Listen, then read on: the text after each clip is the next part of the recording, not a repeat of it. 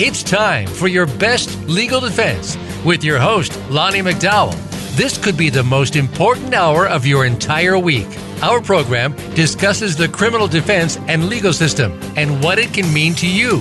Lonnie and his guest experts will discuss cases that are groundbreaking and important to today's law and court system, from arrest to bail. We know you have questions about the law, and we're here to answer those too. Now, here's trial attorney and host, Lonnie McDowell. Hey, welcome. Good morning. This is your best legal defense. I'm Lonnie McDowell, and for the next hour, we'll be talking about the criminal justice system. This week's guest host here with me is Justin Shimizu. He's a criminal defense attorney here in Los Angeles. After law school, Justin clerked with the District Attorney of Los Angeles in Long Beach, California. He's had multiple jury trials and is actively practicing criminal law here in Los Angeles. So good morning, Justin. How you doing? Hey, good morning. I'm doing great. Thank you for having me on this show. Real excited to talk about some legal issues. Great. It's great to have you here. Glad you could do it. Thank you. As many of our listeners may know, last week we had a re-recorded program since I was in a felony trial. And had some things that needed to be accomplished for that. So we have a lot of questions that have been emailed into our request line, which is radioshow@mcdowelldefense.com for anyone who is listening and wants to send in a question. You can also call into the show for a live on-air question. But I wanted to get some of these and get your take on some of these questions, and then we can discuss some other aspects. But before we do that, why don't you tell me a little bit about, and our listeners, about your practice? All right, yeah, sure. I'm a criminal defense attorney. I right now practice in LA County and Orange County with mainly a specialty in DUIs, and that's mainly misdemeanor matters. I graduated from law school in 2010, started practicing in 2012, so it's been about three-some years. And I do criminal defense just because I love it. It's not because of the money, it's because I feel like I'm able to help people. Well, that's true. Most people think criminal defense attorneys are very rich, like most lawyers, and that's not the case. It couldn't be farther from the truth. Right. It's the civil attorneys who get paid by the insurance companies who are the ones who have the vacation homes and maids and such. But anyway, you say you kind of specialize or do the majority of your work in DUI defense. That's correct. So it's coming up on your busy season with the holidays. Most certainly is. Halloween, New Year's, Christmas, Thanksgiving. Yep. Right. Have you seen, over the years, it seems that there's kind of a rise in DUI arrests, and I can't imagine that it's just because more people are drinking. Do you find that police are starting to crack down on driving? Of course. It definitely has to do with the activity that the police are doing, and I think what a lot of people they suspect but aren't really. There's no actual factual basis for it. It's definitely a revenue raising crime. As anybody who knows, whoever had a DUI, especially here in LA or Orange, your fines and fees, even for a first-time DUI, range from about $2,000. And, of course, we all wonder where that $2,000 goes to. Right. And a good percentage of it goes back into the state. So, revenue raising. Right. And it is true that ever since the financial crisis, there seems to be a great uptick in DUI arrests. And part of that, is because it is so easy to arrest someone for a DUI. Unlike other crimes where there's, objective evidence, there's a broken window, there's something. DUI is very subjective to the officer of whether he thinks you're intoxicated or not. That's right. The issue of probable cause, definitely. In order to pull somebody over, all they need to see is somebody swerving, weaving, speeding. But who doesn't? Who doesn't right. completely sober? Well, here in LA, if you're driving the speed limit, you're going backwards in traffic. Well, that's true.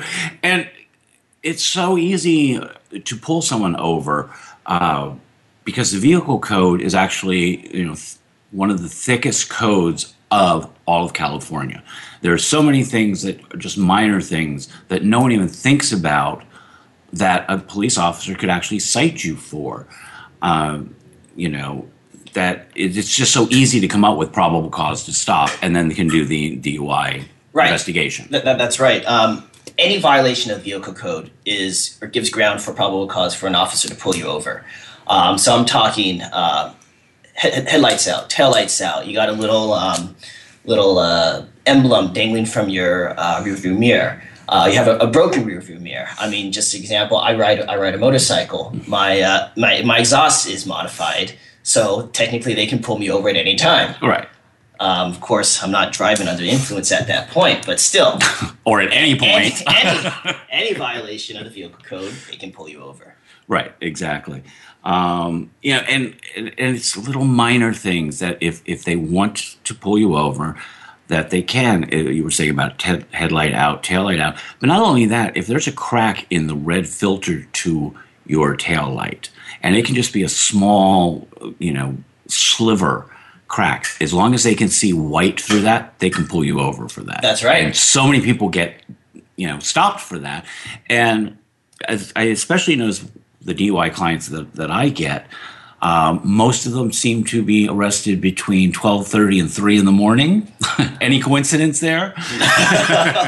3, the bar stops serving alcohol around 1:45 to 2. So, I mean, you got to go someplace after that. Right. And the police are out and they're looking for it. So, police checkpoints obviously go up during this time.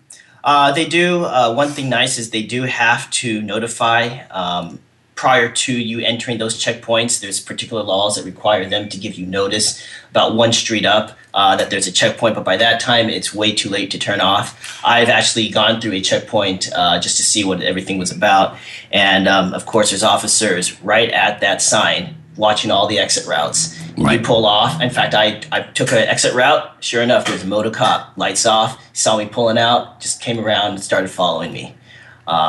So yes, checkpoints definitely are something that you need to be aware of. Right. By law, they have to provide a turnoff place prior to actually entering the checkpoint, and that has to be marked. That is correct. And they're not allowed to stop you just because you turn off. However, like you said, they have officers there that will follow you, and then they're looking for any infraction whatsoever to pull you over. Oh, they do. Right. I have a lot of clients actually who came to me. They were saying, they knew they knew they had drank a little bit more than they probably should have, but they told themselves that they would just drive incredibly careful. Honestly, I don't care how careful you are. They'll find something. They'll find something. So, of course, obviously, an ounce of prevention is much better than a pound of cure. Right. And, you said you went through a checkpoint just to see what it was like. I actually, several years ago, went through a checkpoint, and not just to see what it was like. But actually, and it was silly because it was in Palm Springs. I was staying in La Quinta, and I was driving down the Palm Highway there. And when I went by it the first time, it was on the other side of the street, and it was all the lights. And I thought, they're just filming something. And I didn't really pay attention to what was over there. And of course, coming home, realized what it was that I was getting into. And I had one beer, thank God. And, they stop. Have you had anything to drink? Yes, I had, I had a beer. Okay, sir, thank you. Pull your car over to the side there. And we went, I was like, okay, here we go. So we went through the tests. And these tests, and as criminal defense attorneys, this is one of our arguments that we always have to juries, is these tests are very subjective. They're not well designed, even though they've been approved by NHTSA, which is the National Highway Transportation Safety Administration.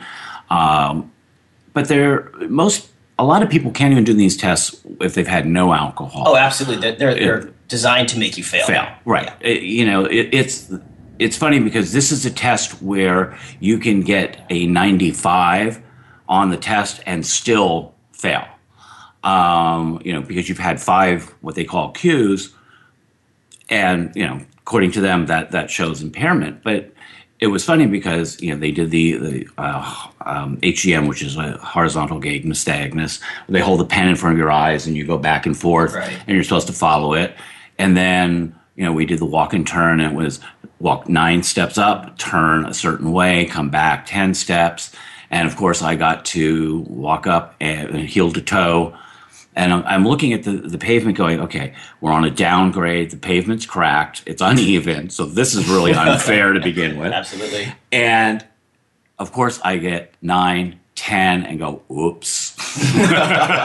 Okay, so right there's a cue. Did not follow instructions. Turned, came back.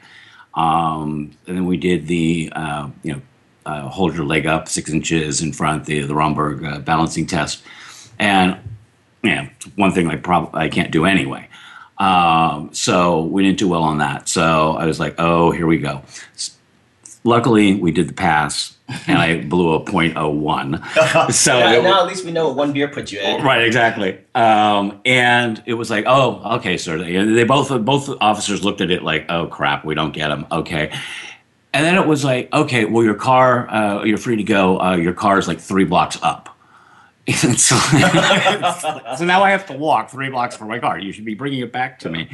But yeah, they are designed to make you fail. It's designed to give officers a reason to arrest you and start the process. That's right. Honestly, in my entire practice, every single police report I've received regarding field sobriety tests, no one has ever passed per the officers. Right. Every officer's reports will say that they failed, they missed a step, they failed to follow instructions. And honestly, these people could be, I've seen people who have been under the legal limit, and everybody fails. Fails, right. Well, like I said, I'm sure I could tell by the officers' expressions and the way they were like writing notes and things when I was doing things, I was being written up as a fail on this. Absolutely. And had it not been for the breath test and the fact that I really did only have 1 beer, which is always, oh, yes, officer, I had 1 beer. Meanwhile, they've had 10. Right. So they're used to that excuse. But, had it been that I had more than that, I definitely would have been snagged in that. But, luckily. But it was very interesting to see what my clients go through. Oh, absolutely. And that's specifically why I went through those checkpoints, just to see exactly what these officers do. Because, of course, clients will come to you and tell you, hey, the officer was being unfair. They're mistreating you. They said you failed. Sometimes you don't believe them. But, when you go through these checkpoints and you see exactly what happens firsthand, you understand your clients are telling the truth. Right. All right. Well, I want to get into a little bit more about clients and how we deal with clients and some of the issues and things. But we're going to take a short commercial break here, and when we get back, let's begin with that. Perfect. Right.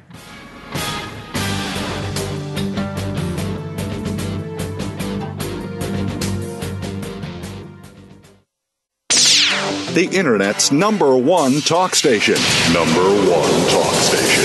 VoiceAmerica.com.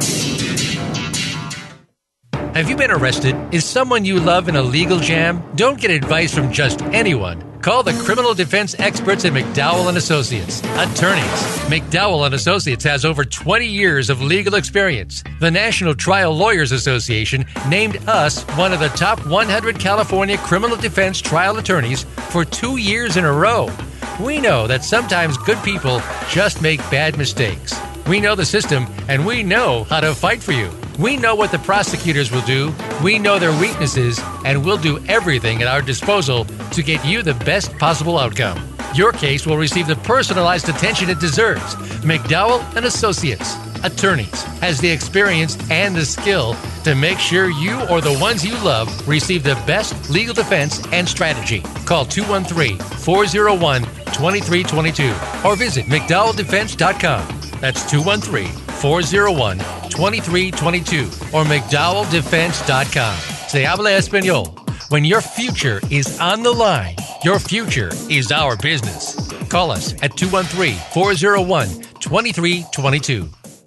Stimulating talk. Gets those synapses in the brain firing really fast. All the time. The #1 Internet talk station where your opinion counts. VoiceAmerica.com.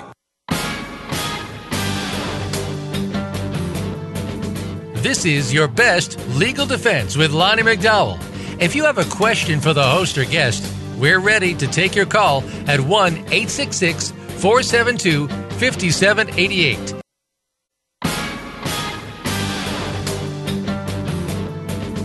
This is Your Best Legal Defense with Lonnie McDowell.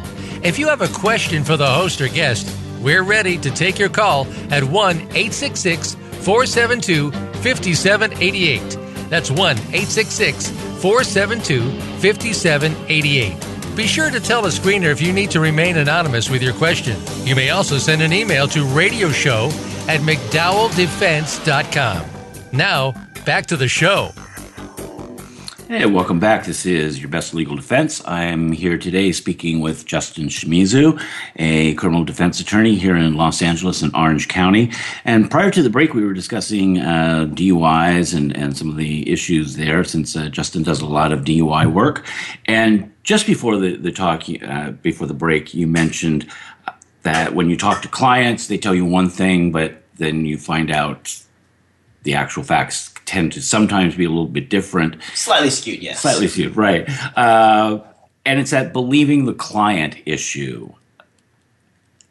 I mean, I have clients tell me one story, and I read the police report, and it's like, was the client even there at the time? Right. The facts are so different. How do you deal with your clients when you have that issue? First of all, that's correct. That issue always comes up. Someone will walk through the door, or they'll give me a call, tell me their version of the story, and then I'll take that with a grain of salt. I'll wait till I get the police reports, and that's right. I'll read the police reports, and I'll be like, what was this client talking about? But the thing is, I think it happens for several reasons. One, sometimes, I understand it. I understand coming from the client's perspective. A lot of times they're in shock and they're scared about what happens. So many times that kind of causes them to focus only on what they want to believe or what they want to think rather than what actually has happened. Other times, sometimes, especially with legal issues, they'll be in court and they'll say something happened in court when something completely different actually happened. And I also understand, legal jargon and the court procedures are very, very foreign to the lay person. A lot of people have no idea, what a pretrial is, what a arraignment is, what trial is even. Right. And so, a lot of times they'll tell me this is what's going on in court. And I understand, they're not the most savvy in court procedures, and so I'll take that with a grain of salt. I always double check. I check the case number, check the record. Yeah, if that's not available, I'll call the clerk, find out exactly what's going on. Get the paperwork. The most important thing to do is get the minute order. That tells you exactly what happened on what day, who was there. I can ask the client, hey, was this person here? What happened there? But of course, the minute order always either confirms or deny whatever they said. Right. I remember when I first started out in criminal defense, is having clients come in and I want to hire you. This is what's going on. They're going to schedule my prelim hearing at the next court date, so I'd like you to come in. I'm like, okay, well, we can get the prelim continued and things, and then walk in and find out trial is starting that day. They had the prelim 6 months before, and this is the day for trial. So you learn really quickly to get those things, the minute order, call the clerk, find out what is going on. But one of the things that I notice is the version of events from when I get a prospective client in and when I get the police report. And one of the questions that I've had from people who've worked for me when they first started working is, well, how can you deal with the client lying to you like that? And I don't necessarily think the client really is lying, right. So much as, one, they see it from their version, obviously. Right. They do try to minimize sometimes, don't tell you the whole story. But the difference in the police report, and I try to explain this to clients because I've had clients just absolutely freak out when I've read the police report to them. It's like, that never happened. How can they say that? Is the police are writing those reports from their perspective. Absolutely. And they're making that police report, while not technically lying in it, they're skewing it to present evidence to justify the arrest and to give the prosecution something to go on. Do you find that when you're looking at reports? Oh, absolutely. In fact, the reason why I enjoy criminal law is it's almost an investigative type field. Right. Of course, there's an investigation that goes on regarding the facts, but what happens is there's a client side of the story, there's the police or the district attorney side of the story, and then there's a truth. And as a criminal defense attorney, your job is to find the truth. And it generally lies somewhere in as always. It's generally Exactly. somewhere in between. There's a little bit of truth on everyone's side. Exactly. And then once you get to the truth, then you can work around, find out what the best offer or what the best result can be. Right. And one question that I tend to get, and I think almost every criminal defense attorney gets, is, well, what's your success rate? Define success. Well, that's one thing that I always say. I said, it depends on your definition of success. Absolutely. Is success to you getting the case dismissed? I said, or is it some other option? I mean, I've had clients. I had one a year ago who was facing 45 to life. We got him 4 years. To him, that was a great success. Right. It wasn't a dismissal, but it was a much better outcome than what he could have expected had he gone to trial and lost. And I think that's what some prospective clients don't quite get is, well, if you're not, have a 90% dismissal rate, you're not a good attorney. And it's no criminal defense attorney has a 90% dismissal rate, no matter what some people advertise. But they don't look at it, especially in the very beginning, as a success can be something other than dismissal of all the charges. That's right. So that's completely right. Some clients, or actually a lot of people in general, if they're charged with a first-time crime, they look at criminal defense attorneys as if they're supposed to be the new David Copperfield. Right. Very good. We're not magicians. we can't take this this formidable statue that we're staring at and just make it disappear. Right. The best we can do, of course, it all depends on the facts. We can mitigate, we can at least let the story, the truth come out. And then we can mitigate and see how that works out. Of course, there are always dismissals. There's jury trials if it comes to that. But, many times if a client has done what they have been charged with, you just can't make those things disappear. Right. But most things, from my experience, and the statistics seem to bear it out, very few things go to jury trial. And that's right. I think percentage, I want to say maybe 10%, maybe less. Yeah, I think it's around 5%. Right, 5% in LA that actually will go to a jury trial. It's you think of it as a big funnel. You have all of these cases coming in, and it gets funneled down to the jury trial.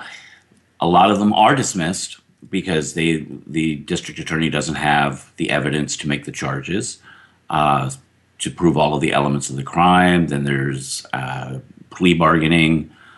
At that point, sometimes if it's a felony, it's going to go to prelim. Some things are dismissed there, although very few. Right. It's very easy to get the prelim to be bound over. And then again, there are plea bargains afterwards and just before trial, or as I've had them, during jury selection. It's like, and it can come from the prosecution also. It's just not the defendant chickening out. Sometimes the prosecution is like, okay, let's maybe we can end this because they don't think their case is that strong either. Right. So it comes from both things. But let's take a couple of questions. Some of these have to do with plea negotiations and plea bargaining. So I think maybe those would be the first ones to go to. But I got this question, and this is my favorite question. I'm sure you get this a lot. Let's hear it. Is the person writes in, I paid an attorney to take my case to trial. A plea was offered by the prosecutor, and I accepted it. Am I entitled to a refund of the case because it took more than a year, and I feel the attorney did nothing for me? How many times have we heard that? Have you forgotten that one a lot? Of course I have. In fact, I was mentioning actually earlier, just off the show, that a lot of people who find out that I'm an attorney, they come up to me and ask, "Hey, you know what? A couple years ago, I had this attorney. I don't feel like he did anything for me. What can I do?" Right. And even this person who wrote in there was a plea offered. Now that doesn't necessarily mean that the attorney didn't do anything to get that plea. I mean, I've had cases where a lot of cases, in fact, probably most of my cases, where some type of plea has been worked out, either to reduce the charges, drop charges, lesser charges, or regarding sentencing. There's all types of different things that can be done with a plea. And you work on them for months. Yep. Especially since this one took more than a year, and I think he said it was a misdemeanor. So something had to be going on during that year. Right. I can't believe the attorney was doing nothing for you. Sometimes that's true. There are attorneys who really don't do anything, and eventually there's a deal, and you'll take it.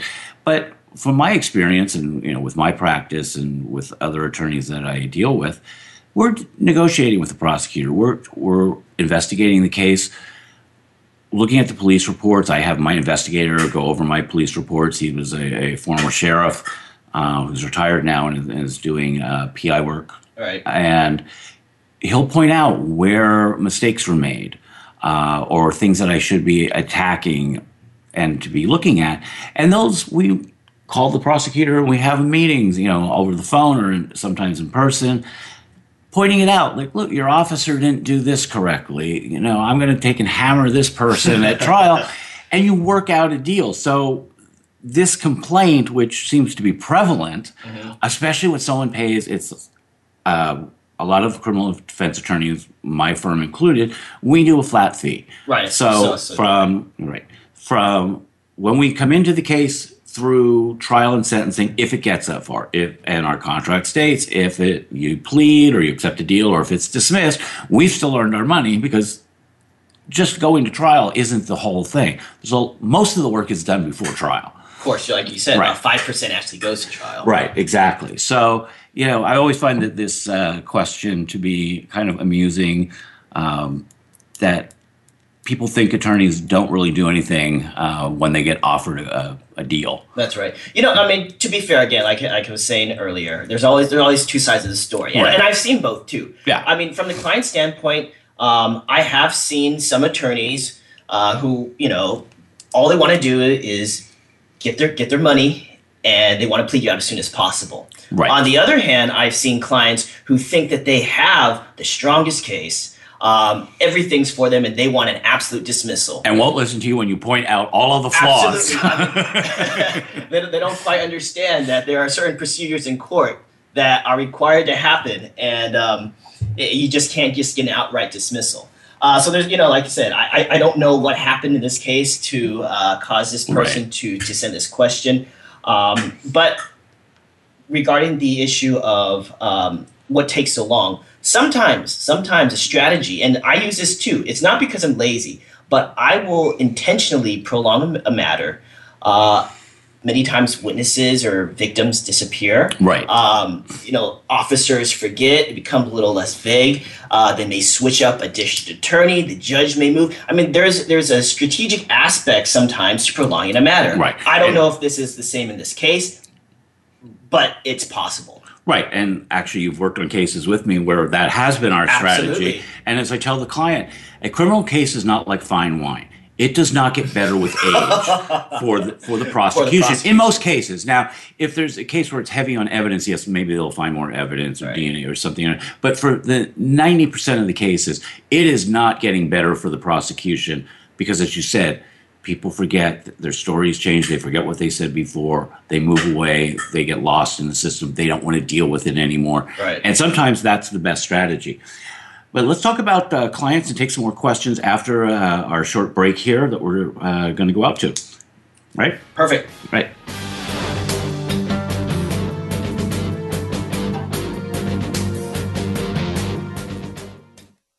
Stimulating talk Gets those synapses in the brain firing really fast. all the time. The number one internet talk station where your opinion counts. VoiceAmerica.com.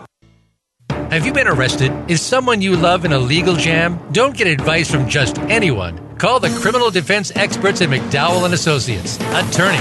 McDowell & Associates has over 20 years of legal experience. The National Trial Lawyers Association named us one of the top 100 California criminal defense trial attorneys for 2 years in a row. We know that sometimes good people just make bad mistakes. We know the system, and we know how to fight for you. We know what the prosecutors will do. We know their weaknesses, and we'll do everything at our disposal to get you the best possible outcome. Your case will receive the personalized attention it deserves. McDowell and Associates, attorneys, has the experience and the skill to make sure you or the ones you love receive the best legal defense and strategy. Call 213-401-2322 or visit McDowellDefense.com. That's 213-401-2322 or McDowellDefense.com. Se habla español. When your future is on the line, your future is our business. Call us at 213-401-2322. Streaming live, the leader in Internet talk radio, VoiceAmerica.com.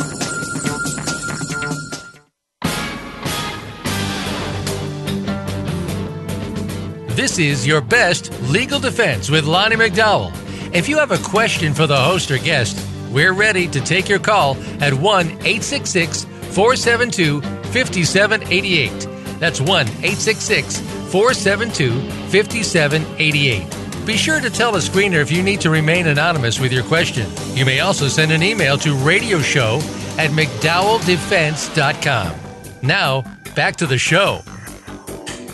Welcome back. And again, I'm here with my guest, criminal defense attorney Justin Shimizu.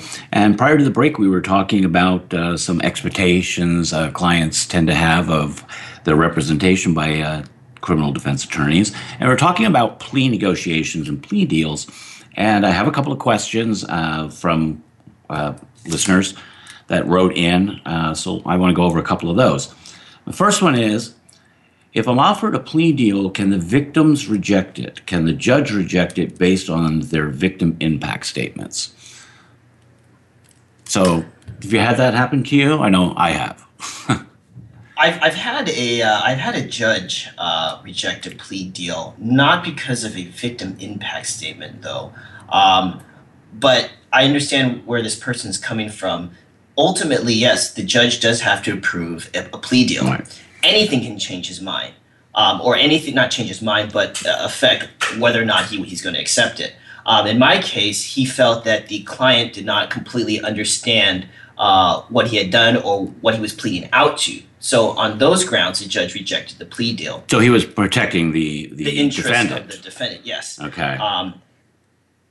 Likewise, if a victim were to come up there and may, of course, make a statement in reference to the type of crime that was committed and the impact that the crime made on them, if the judge believes and feels that the plea deal that was entered is not sufficient to either punish or make whole the victim, or punish the defendant, make whole the victim, he does then have discretion to reject the plea deal. Right. So basically on this question, the victim can't reject it. The victim can tell the judge, tell the prosecutor that they don't agree with the deal that is being presented and they're not happy with it, but they actually are not in the process other than that. They can't reject it. While some victims feel that the prosecutor is actually their attorney, they're really not. They're the state's attorney. Right. They have no lawyer attorney-client relationship with the victim. The victim is basically a witness for the state. That's correct. And a lot of victims don't quite understand that. They think that the district attorney actually works, for them as their attorney. I've actually only had one judge reject a plea deal. Most judges, from my experience, go along with what the prosecutor is. In the criminal justice system, again, things that sometimes defendants and victims don't understand is the police don't charge you. That's correct. The court doesn't charge you. The district attorney charges you. The district attorney has sole discretion, for the most part, over what they charge and if they charge. Now, obviously, if the facts are a DUI, they can't charge you for burglary. I mean, the facts of the case have to go with what they're charging, but they have the discretion whether it's a first-degree burglary, second-degree burglary, or other lesser-included crimes if they're going to charge you with trespassing or whatever. So they have, in the beginning, the greatest amount of discretion on charging. And most judges feel that the district attorney knows their case well enough. They know the facts better than them, because another thing that I know my defendants a lot of times don't understand is the judge doesn't have the police reports. He doesn't really know anything about the case other than what the prosecutor and the defense attorney tell him. Right. He has not looked over the paperwork. He hasn't seen the police reports. He hasn't read victim statements or witness statements or anything like that. So he basically is relying on the prosecutor and the defense attorney to tell him the bits and pieces he needs to go forward. And so the judges give great deference to the district attorneys in this aspect. Like I said, I only had one judge reject a plea deal. We worked it out with the district attorney. It was in Rancho Cucamonga. Right. I won't mention the judge, but he's very hard on drug cases, and it was a drug case. And he was, I'm not going to approve this. I can send it out to another court. I'm sure this other judge will go along with it, but I do not approve these cases. I am not approving this deal. Now, there were some other complications with another charge, which is why the client didn't want to wait and send it out to the other court, where he probably would have gotten this deal done, but would have impacted his other deal. So, we renegotiated and wrapped everything together. So it did still work out. That's really the only time I've had a judge not go along with a plea offer, just because they give so much deference. Another question is, and I'm not quite understanding this question. I think the writer has their facts a little wrong, but let's see what we can do with it. All right. It says, in a plea bargain in which a prosecutor agreed to remain silent, are they allowed to cross-examine witnesses before sentencing? Now, the first part that's wrong with this is, if there was a plea deal, there would be no witnesses to cross-examine. A plea deal basically ends the prosecution. You're not going to have a trial. Right. If it's during trial, it stops. So I'm wondering if this person is talking about, when they say cross-examine witnesses before sentencing, if they're talking about, can the prosecutor ask victims who are giving some type of victim impact statement prior to sentencing? That sounds like what they're asking. Also, right. I'm not exactly sure what it also says. Prosecutor agrees to remain silent. Are they just refusing to not talk to the victims or something? Right. I'm not exactly sure. I'm not sure what they're doing there. I think one part of this might be, and I've had this when we've done plea negotiations, is the prosecutor won't object to certain things. They will remain silent if the judge, about let's say fire camp. Right. They won't oppose it. They'll remain silent if we ask for fire camp and the judge asks their opinion. They'll say they have none. Or choice of facilities, or especially if it's like a drug rehab, whether it's inpatient, outpatient, they'll remain silent and defer to the court. So I'm not sure about that either. But those are the times when a prosecutor would actually agree to remain silent.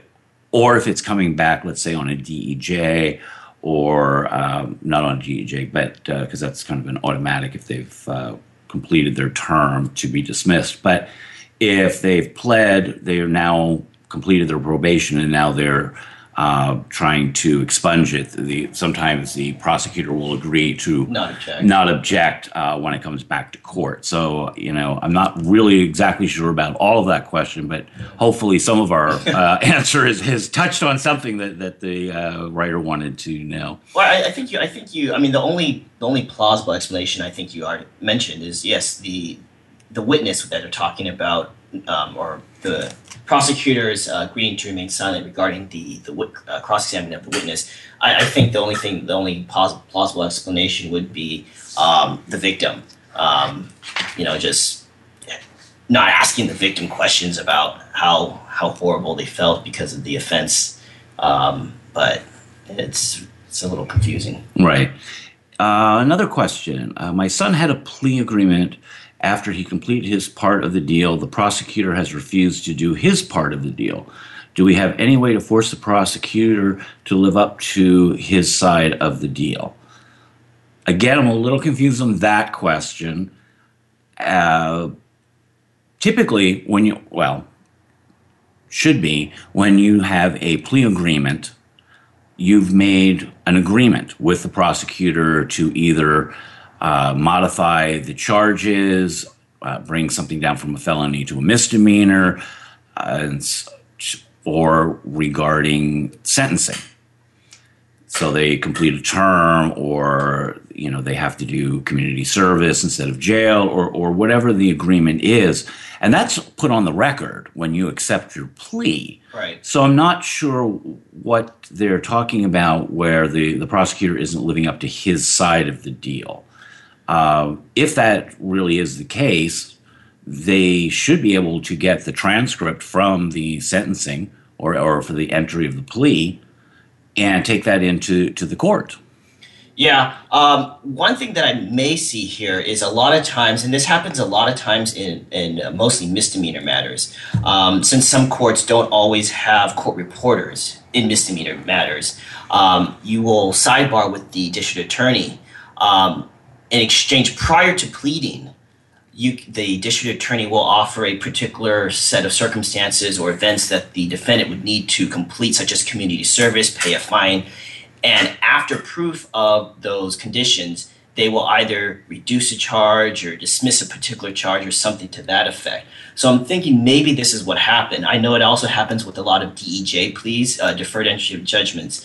The district attorney will agree to, say, dismiss for example, a drunken public, relatively small misdemeanor matter, if they were to complete some alcohol program, do some community service. That stuff, or those types of agreements, are generally off the record, since it's just between you and the district attorney that you work out. I'm assuming maybe this is what happened. And unfortunately, there is really nothing that you can do legally to force a DA to uphold what they said off the record. Right. And you bring up a very interesting point. You practice in Orange County. That's correct. And I had a trial there, had to be 5-6 years ago. And it was the first time I had been in Orange County for several years and did a trial.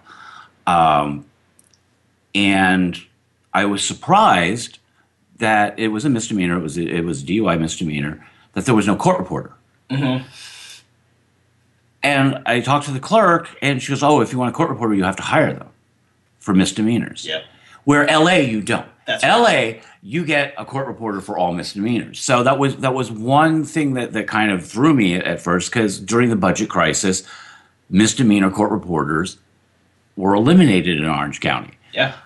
So that, we were saying, it's not on the record. That's kind of an Orange County thing you need to worry about. But one thing that I always do is on the pleading form, the tall waiver, which, for those of you listening, is a form that when you plead, you have to acknowledge certain constitutional rights that you have: right to an attorney, right to present evidence, right to cross-examine witnesses, right to remain silent, and that you're giving up those rights to enter the plea. I always put on that form exactly what the terms are. That's exactly what you have to do. Right. Otherwise, you have no record. You have this problem that we have. Right. And also another thing that's very important is when you do have, and I make sure I do this too, when there is a court reporter, I always try to put the offer, even if it's not an offer, the conditions that the district attorney is wanting prior to the plea on the record. That way, if the situation comes up, we can pull the record, and then it will be me and the judge pressuring the district attorney to uphold what they previously stated. Right, and I just ran into this in Long Beach, and luckily there was a court reporter, and the district attorney was like, "No, that's not what I said. That's not what I said." And we pulled the thing, and it's what you said. So it may not have been what you meant, but it is what you said, and that is what the person agreed to, and the judge was like, that's what you said. I asked you. That's what you said. That's what it is. The person agreed to those terms to plead, not to what you thought you meant. So he gets the benefit of, the transcript. Right.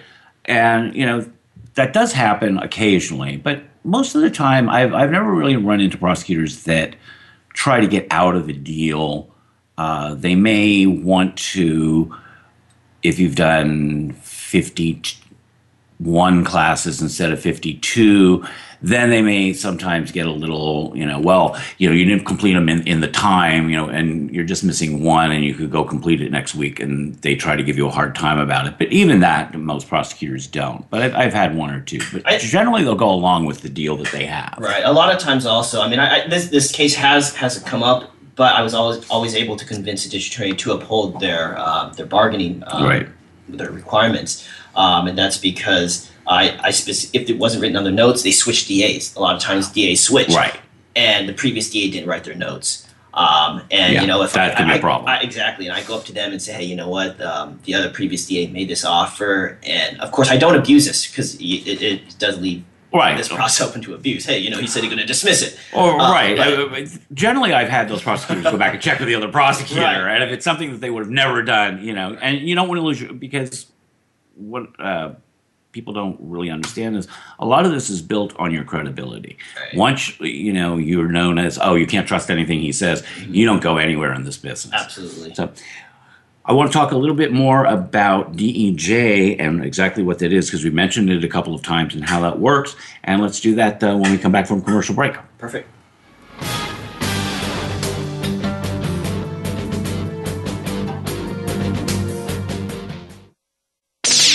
The Internet's #1 talk station. #1 talk station. VoiceAmerica.com. Have you been arrested? Is someone you love in a legal jam? Don't get advice from just anyone. Call the criminal defense experts at McDowell & Associates, attorneys. McDowell & Associates has over 20 years of legal experience. The National Trial Lawyers Association named us one of the top 100 California criminal defense trial attorneys for 2 years in a row. We know that sometimes good people just make bad mistakes. We know the system, and we know how to fight for you. We know what the prosecutors will do. We know their weaknesses, and we'll do everything at our disposal to get you the best possible outcome.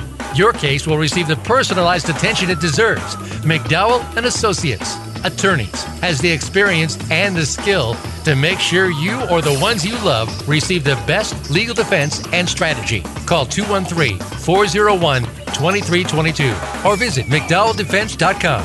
That's 213-401-2322 or McDowellDefense.com. Se habla español. When your future is on the line, your future is our business. Call us at 213-401-2322. Stimulating talk. It gets those synapses in the brain firing really fast. All the time. The #1 Internet talk station where your opinion counts. VoiceAmerica.com.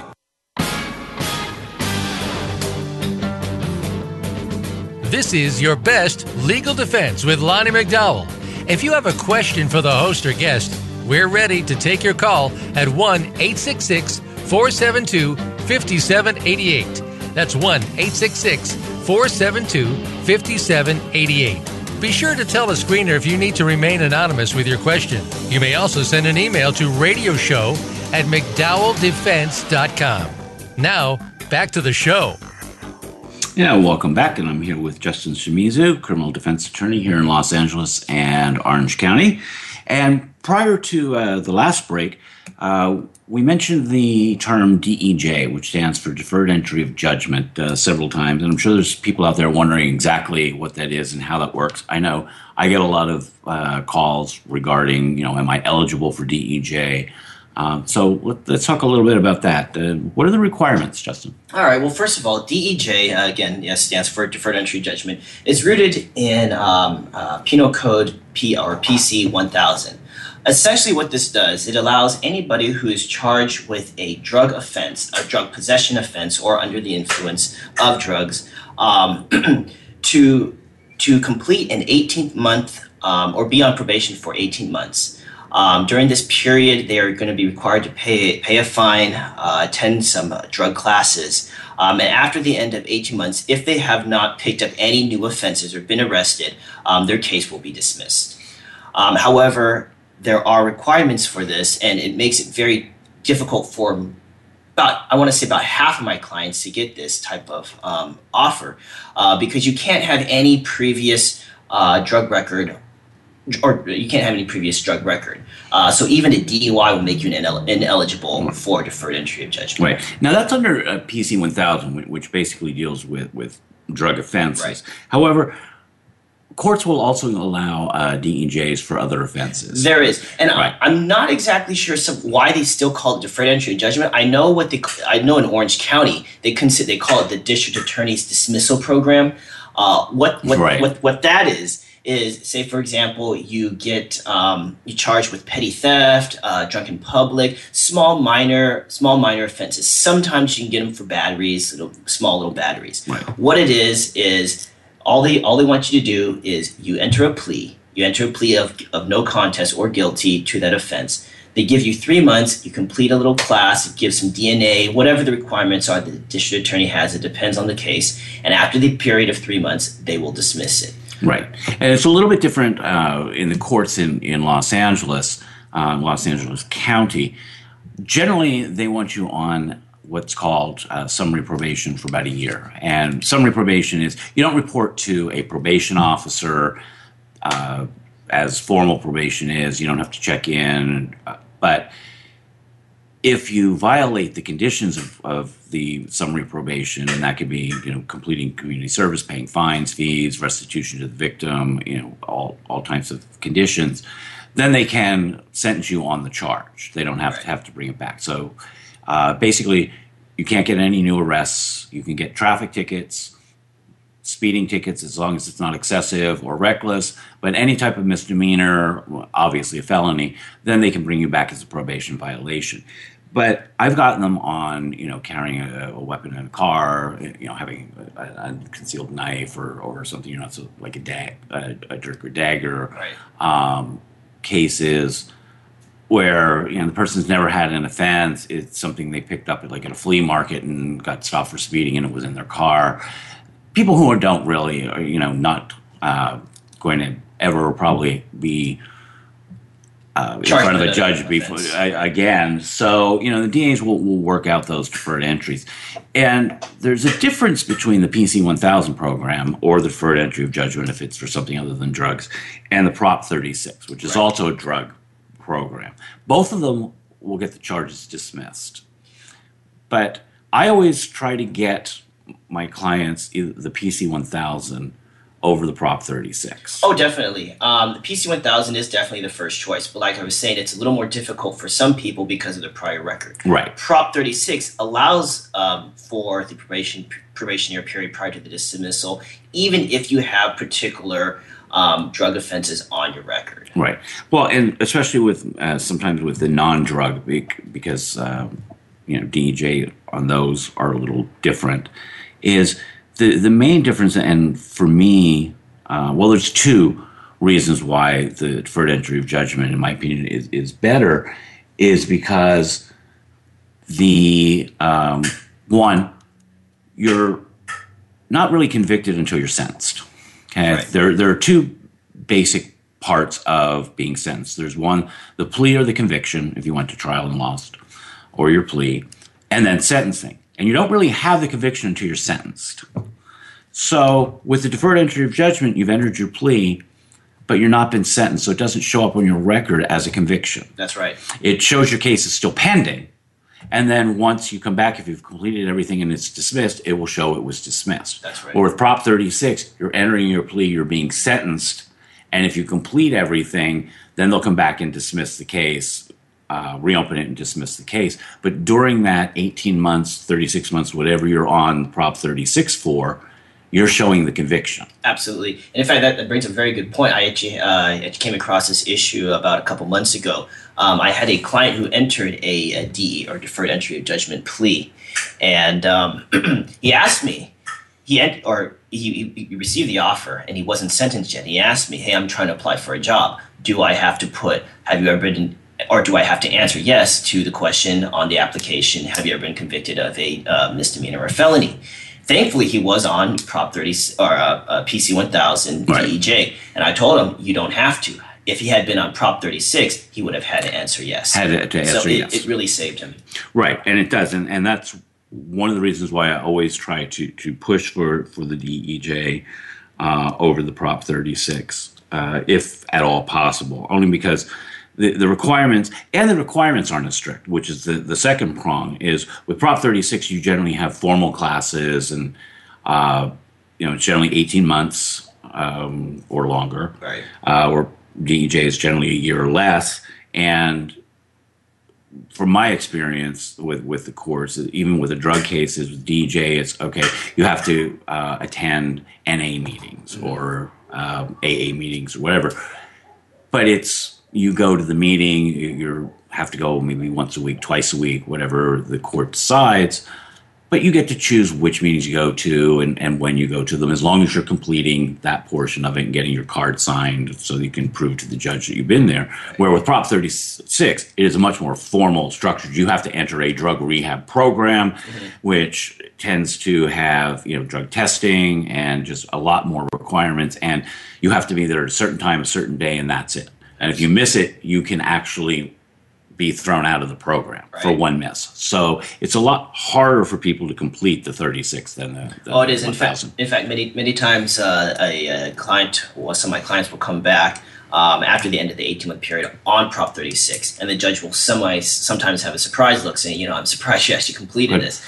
I'm not exactly sure of the exact percentage rate, but a good majority of people, unfortunately, cannot stay clean for 18 months. Right. It is. And I've had judges, again, as you have, congratulate clients and saying, you're one of the few this year that has completed the program. Right. We're getting to the end of the show, and I wanted to get to one or two more questions. So in this vein, again, with, plea agreements, this question from one of the listeners is, if you have a lawyer, can the DA talk to you or make a deal with you without the lawyer being present? The DA came up to me at court and offered me a deal without my lawyer being present. He was running late. The DA did know I had a lawyer because we had 4 court dates before. My lawyer was there for each one of them. All kinds of red flags go off in my head over that one. No. I mean, the simple answer is no. I mean, they're not supposed to. I've seen it. Obviously, it happens. Yeah. They're not supposed to. But unfortunately, a lot of times the attorney or their defense attorney is not proactive enough to tell them, don't talk to the DA. Right. Well, the DA should know. And, once you're represented, no one else is supposed to talk to you. Even if it's a multi-defending case and everyone's represented, one lawyer can't talk to someone he's not representing. So, no, it's not proper. However, if they're just conveying, hey, I'm willing to make you this deal, go talk to your attorney, it's not a big issue. But, the DA should know better. But, time flies on the show. It does. It really seems like we just started. Why can't it be longer? I know. Well, we can have you back, and I hope you will come back. But we got to wrap up this segment. So, this is your best legal defense. Next week, we'll be going over some different topics, all regarding criminal defense and your rights. So we hope you'll tune back in. And until next week, stay safe.